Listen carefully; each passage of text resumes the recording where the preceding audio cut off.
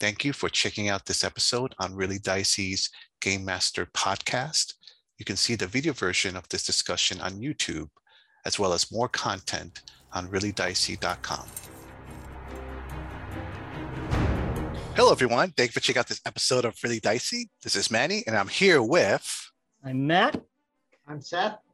And today we're talking about cursed items, cursed magical items. Yep, cursed magical items. They were a thing in old D&D. Are they a thing in 5th edition? Manny? Not predominantly, but I'm pretty sure they exist. Yeah, they might still be in the Dungeon Master's Guide or something. But so yeah. I always thought cursed items were kind of weird and really even a little random and cruel. Because they're firstly they're really deceptive, right? Like they can't be identified with an identity spell. You can't do any research to find out it's cursed. And if you do, it actually looks like it's a beneficial item. So these items will pretend to be other items. Yeah. And then only when you use them, do they turn out to be cursed. Like, for instance, there's in the 1st edition DMG, there's a it's just called a sword -2. That's all it is. And every time you look at it, it'll look like a sword +2. If you take it to a sage or identify it or something, if you practice with it, it works really well. But somehow the item knows when you need it. So when you actually are in earnest combat with something that's trying to kill you, then it's a -2, like -2 to hit, -2 to damage. And the funny thing is, in the description, it says that this isn't apparent to the character, which is kind of weird because the player is going to figure out really quick, because he's going to look at the dice. And like, if everybody around him is hitting the monster on a 13 and he's not, he's going to say, well, what's going on here? And players usually roll for their own damage. So, well, I guess what happens is you behind the screen, they say, I did 5 points of damage, and you write down a 3 instead. So it's sneaky. The magic items are really sneaky. And then, of course, once you do figure out they're a cursed item, you can't just get rid of them. yeah. Yeah, it takes let's see, it was a wish, a limited wish, an alter reality, which I got to admit is a spell I don't remember. And in one case, just one that I saw, it needed a high-level cleric to exorcise it. Oh, wow. Yeah. I think by 5th, you just need to remove curse spell. Oh, no. In 1st edition, remove curse doesn't do it for you. Although you would think it would. It's a curse. The only cursed item in the DMG that you could get rid of was the cursed armor and the cursed shields. But since they didn't reveal themselves as cursed until they failed to block a really serious blow, it was a little too late anyway. Too late, yeah. Right. So, the plate mail of vulnerability actually worsens your armor class. And then once you're hit, then you can get rid of it. Or you can get rid of it at any time, but you don't know it's cursed until, somebody puts a sword through it like butter. Or you try to take off the ring and it's just like not coming off. It's not coming off. Pulls your finger off. It makes me wonder if they'd have like a shield of missile deflection, and then the curse would be shield of missile attraction. That's exactly it. That item exists. That's exactly what it's called. Yeah, I think you're just remembering that way back in your memory. Yeah. But so, there were lots of different types of curses. some of them, there were at least 2 items that forced your character into a berserker mode. I find it interesting that what was originally considered a curse is now a class. Yeah. And then, of course, you had the bag of devouring, which looked like a bag of holding. Yes. So everything you put in just was gone. Well, not only that, it could bite you. Oh yeah. So so not only were there things that were just less effective, like they made you less effective. There were some that are real, player character wreckers, like gauntlets of fumbling, right? Decreased your armor class and made you just miss any dexterous roll, which is awful because they look like gauntlets of dexterity. So who's going to put that on? Your thief. Your thief puts them on, and now you can't thief. You just can't. I mean, you can do your sneaking, but you can't climb, you can't pick locks, you can't do any of the other stuff that you're a thief for. So I think there was another cursed boots, but every time you tried to sneak, it made noise. Noisy boots. Every time you tried to move silently, you're sneaking. There was another one I was going to mention earlier. It was a helmet that looked really nice, but as soon as you put it on, spikes would grow into your head. Yeah, I did that. That must have been later than the first edition, but I do remember something like that. Yeah, that was pretty awful. So that's under the near inescapable deaths. So some of these items just flat out kill. The necklace of strangulation. Yep. Right, you put it on and it just strangles you, and you take 6 points of damage until you die, and it can only be removed with a wish, a limited wish, alter reality. So not only do you have, I don't know, a finite number of rounds until you're dead, you need one of those high-level spells that happens to be memorized by somebody else, because obviously you can't cast a spell when you're being strangled. There was a robe like that. Yeah. One of my characters ran into a robe like that. Yep. So, I mean, then there were other ones that were just mocking as well as deadly. There was the horn of bubbles.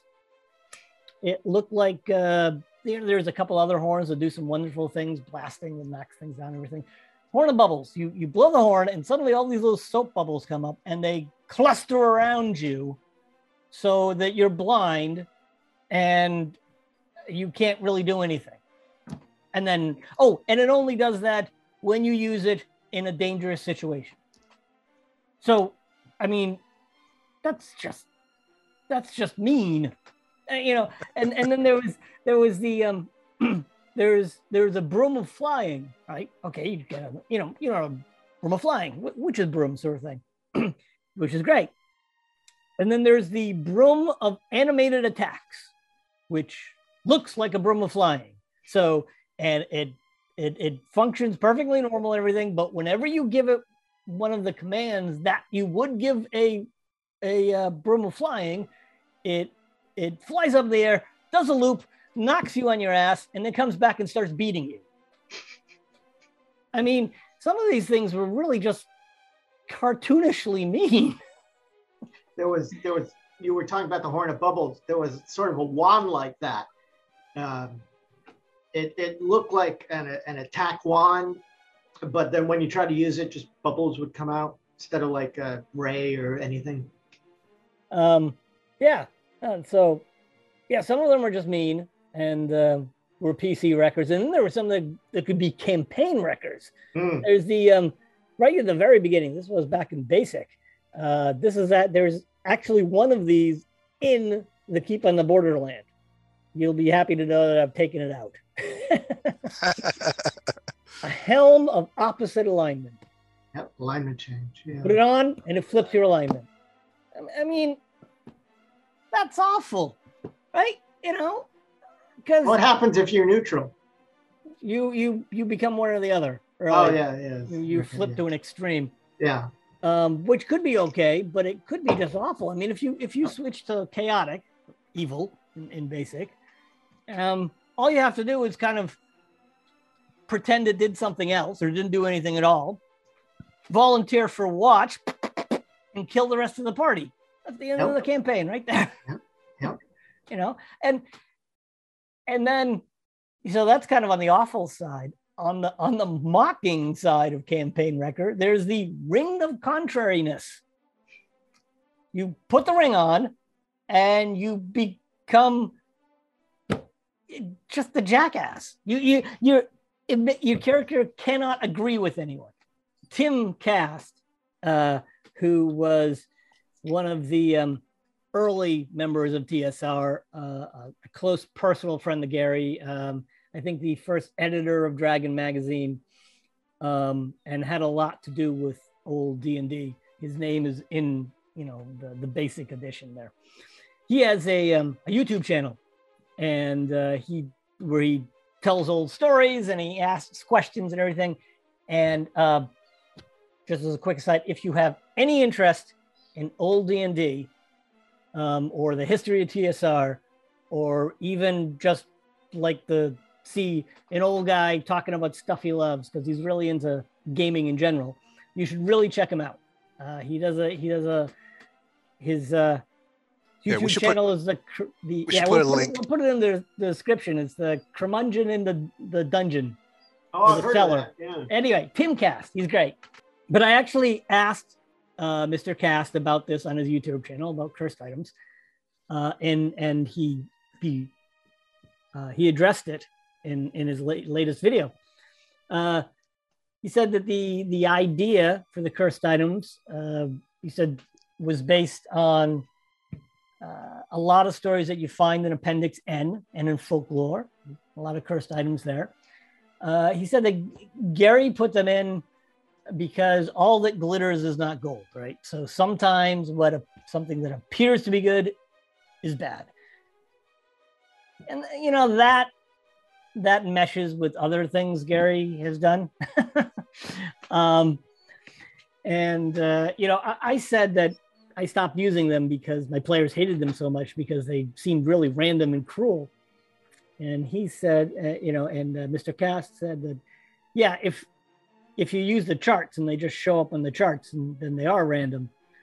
But one theme he keeps coming back to on his channel is that DMs need to exert more control over their game. So he doesn't use a lot of random tables. He puts things in purposefully.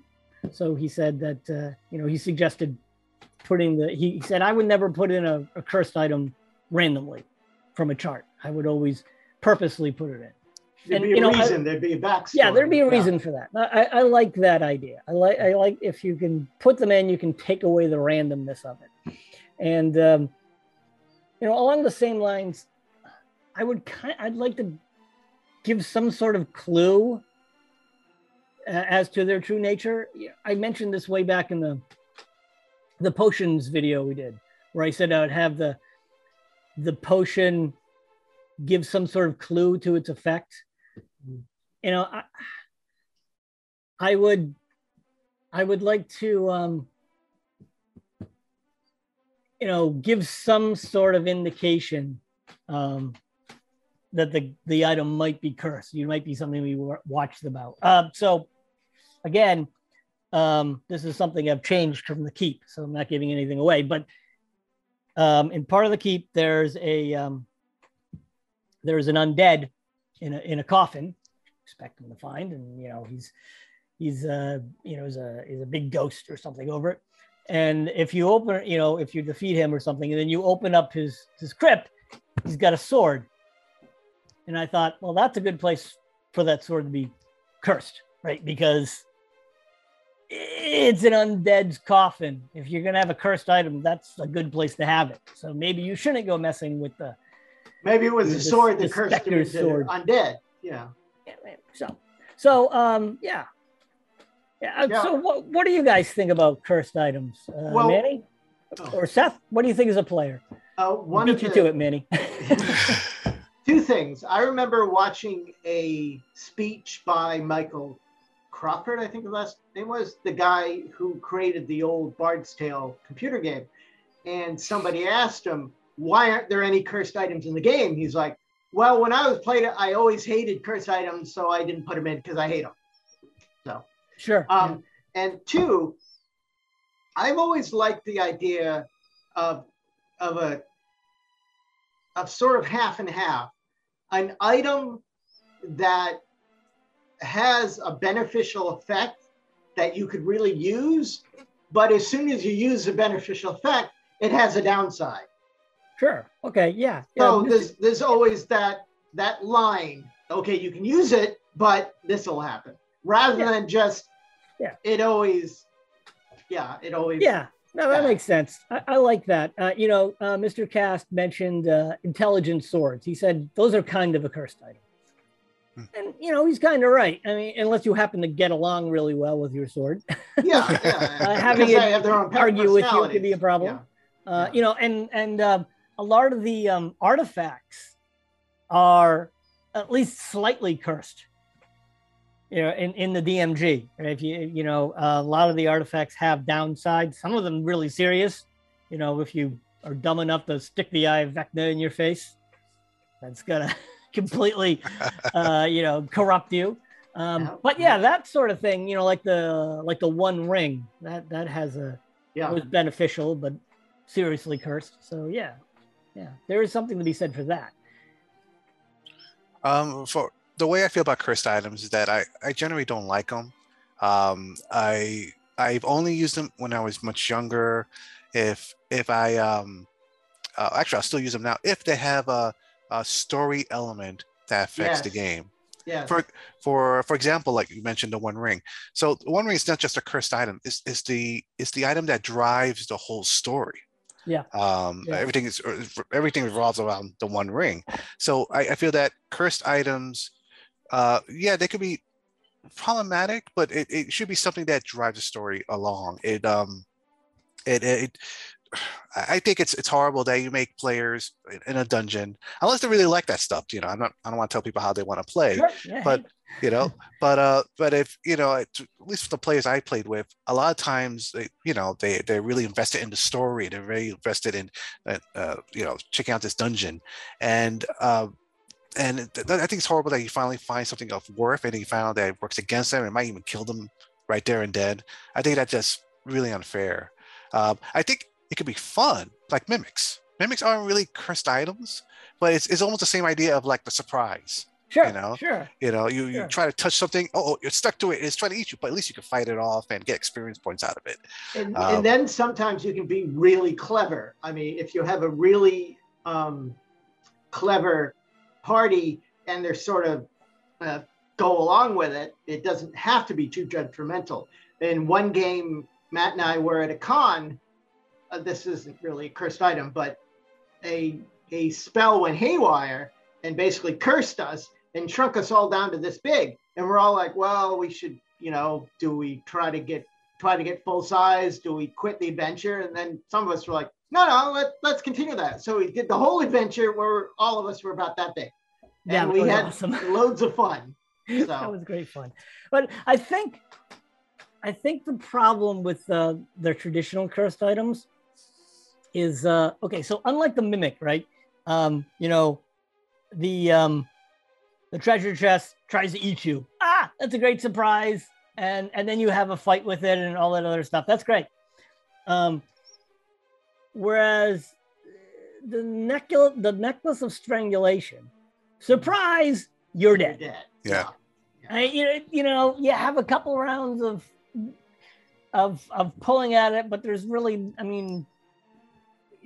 the chances of anybody having one of those spells ready to go is really low. So it's a surprise, but instead of then leading to an interesting situation that you can puzzle or challenge, or it just leads to a dead end. So one of the problems, I had with cursed items is, where the heck do these come from? Magic items are so hard to make.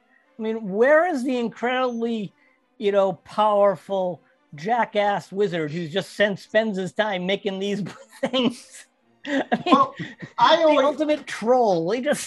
I always thought cursed items were sort of a corruption, meaning I always thought they didn't start out cursed. They were like corrupted through an evil force, or maybe the magic over the number of years Yeah, no, that's a great idea. So that's kind of what I was getting to. So what if the cursed item, first, as Manny said or suggested, maybe the item is under a curse, like it's the mummy's curse. If you remove it from the tomb, bang, the mummy's curse is on it, and now it's cursed. Like if you break into, a tomb, you're in the catacombs and you kill all the monsters everywhere, and you find your way to this saint's, tomb, and you bust it open, and there's their perfect preserved their body, and they've got their sword and everything. Maybe if you loot that holy person's body, you deserve to be cursed. Maybe that the cleric's god will curse you. And while it was lying there, it was a perfectly fine magical sword. And when you heartlessly snatched it, without even asking, So that brings me. So that's what I was thinking about earlier. What if cursed items were not cursed so much as haunted? Right. So you have a normal item, and then it's involved in some tragic or horrific deed, which twists it and curses. In the same way, you've got a house that's haunted by a ghost who, died tragically. You've got a dagger, and the jealous wife killed the loving husband with the dagger, and then killed herself in remorse. And now Gremlins. It's all the same thing, where cute, lovable thing, but when you break the rules.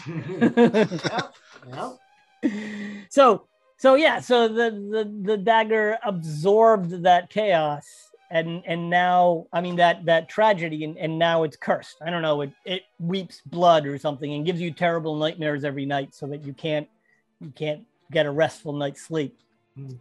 And then what I like about this is it ties it into the background, and to get rid of it, you have to exorcise it in the same way that you would a ghost, like in your traditional ghost story. You have to figure out what the tragedy is, and you kind of symbolically have to solve it. Like you take the dagger and melt it down into rings, and you put them on the skeletons of the doomed lovers or something. Or somebody stole her mother's ruby ring from an orphan, and then somebody killed the thief to take the ruby ring, and then somebody stole it again, and it was stolen a couple of times, and all that theft and greed and the original tragedy has warped the ring and cursed it. So now that it inspires murderous coveting in anybody who sees it. So I like that. You can use that to drive the story forward. You can, like Manny was saying earlier, it's not just a random. And you could have a really simple way to get rid of the curse that nobody would think of. Just put it in a beggar's bowl. There you go. Yes, give away the ring. Freely give the ring just away. Freely give it to somebody who doesn't have it. Yeah. So let's see. You just have to be more clever with them. The ones that are written in the books are really rather clever and imaginative, but kind of in the wrong way. So now you could have the necklace of strangulation, but it doesn't strangle you right away. It just maybe it looks really, really beautiful and makes whoever's wearing it really beautiful, but then over time it starts rotting the flesh underneath, or stuff like that. Maybe Manny said something about using it to enforce the morality. So imagine the necklace was belonged to this really heartless this heartless woman, kind of that baroness who bathed in blood. I was just thinking about that. Yeah. Okay. So maybe that you wear the necklace and it gets smaller every time you do something evil or wicked. It just slowly constricts in on you. I don't know. And then you would, I think you just need to think about the items more. And tie them into the story more. Into the story more and give them another way of getting rid of them besides casting a bunch of high-level spells, because that's no fun. Yeah, nobody's gonna have that. Yeah. So yeah. And if you have it like a necklace strangulation, as soon as you put it on, you die, well, you just turned it into a trap. Basically, it's just it's just a trap. Yeah. It's just a trap that can't be detected. That that nobody the rules has a chance. State that you have that's the thing. You have no chance of detecting this necklace. I mean, you none of your spells work. The rules specifically say that the necklace looks like something else. Yeah. So there's no way to defend yourself against this necklace, except maybe like deciding you're never going to pick up another necklace. Yeah, you're basically stacking the deck against your players, and they have no chance of. Yeah, there's nothing they can do about it. Now, as Manny said, there's nothing. If that's the sort of game everybody likes, if everybody likes this kind of Gygaxian funhouse, Tomb of Horrors, where right, death may be around at every corner and you're always taking chances.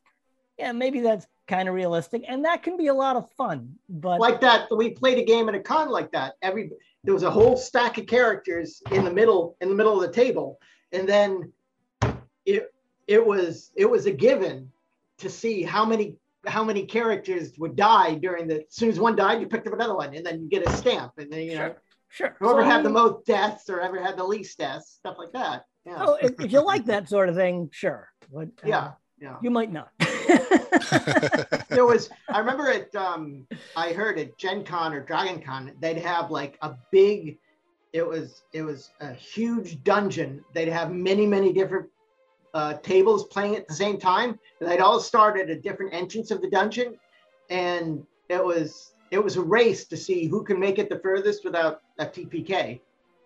Yeah. Oh. And of course, that one would have tons of cursed items too, but that was sort of the whole idea. Yeah. But just to stick them in a game where nobody's expecting it, it's like a big middle finger to the players. Yeah, sometimes, and actually, it's doubly cruel or triply cruel, quadruple. I'm losing track of how cruel it is. It's even more cruel because in the early games, treasure was experience. So if you passed up on that necklace, you may be passing up on going up a level. But if you pick up the necklace, you can be, well, there you go. Yep. There are cursed items in 5th edition, but there's not a lot. It's only actually 2 paragraphs in the DMG for 5th edition about it. And I don't think there's much examples of it. I have to really check on that. The only thing I could think of in 5th edition that was interesting was that there in the Ravenloft book, there's a bag of holding that if you pick it up, there's a bag man inside there. So imagine you're putting stuff in, you're sleeping for the night, this horrible thing comes out of it and tries to take you inside. I think that was wonderful. I love that. That is great. But again, the curse leads to a challenge and an encounter in a situation, as opposed to the bag of devouring, which just takes your stuff. I could so see your hand.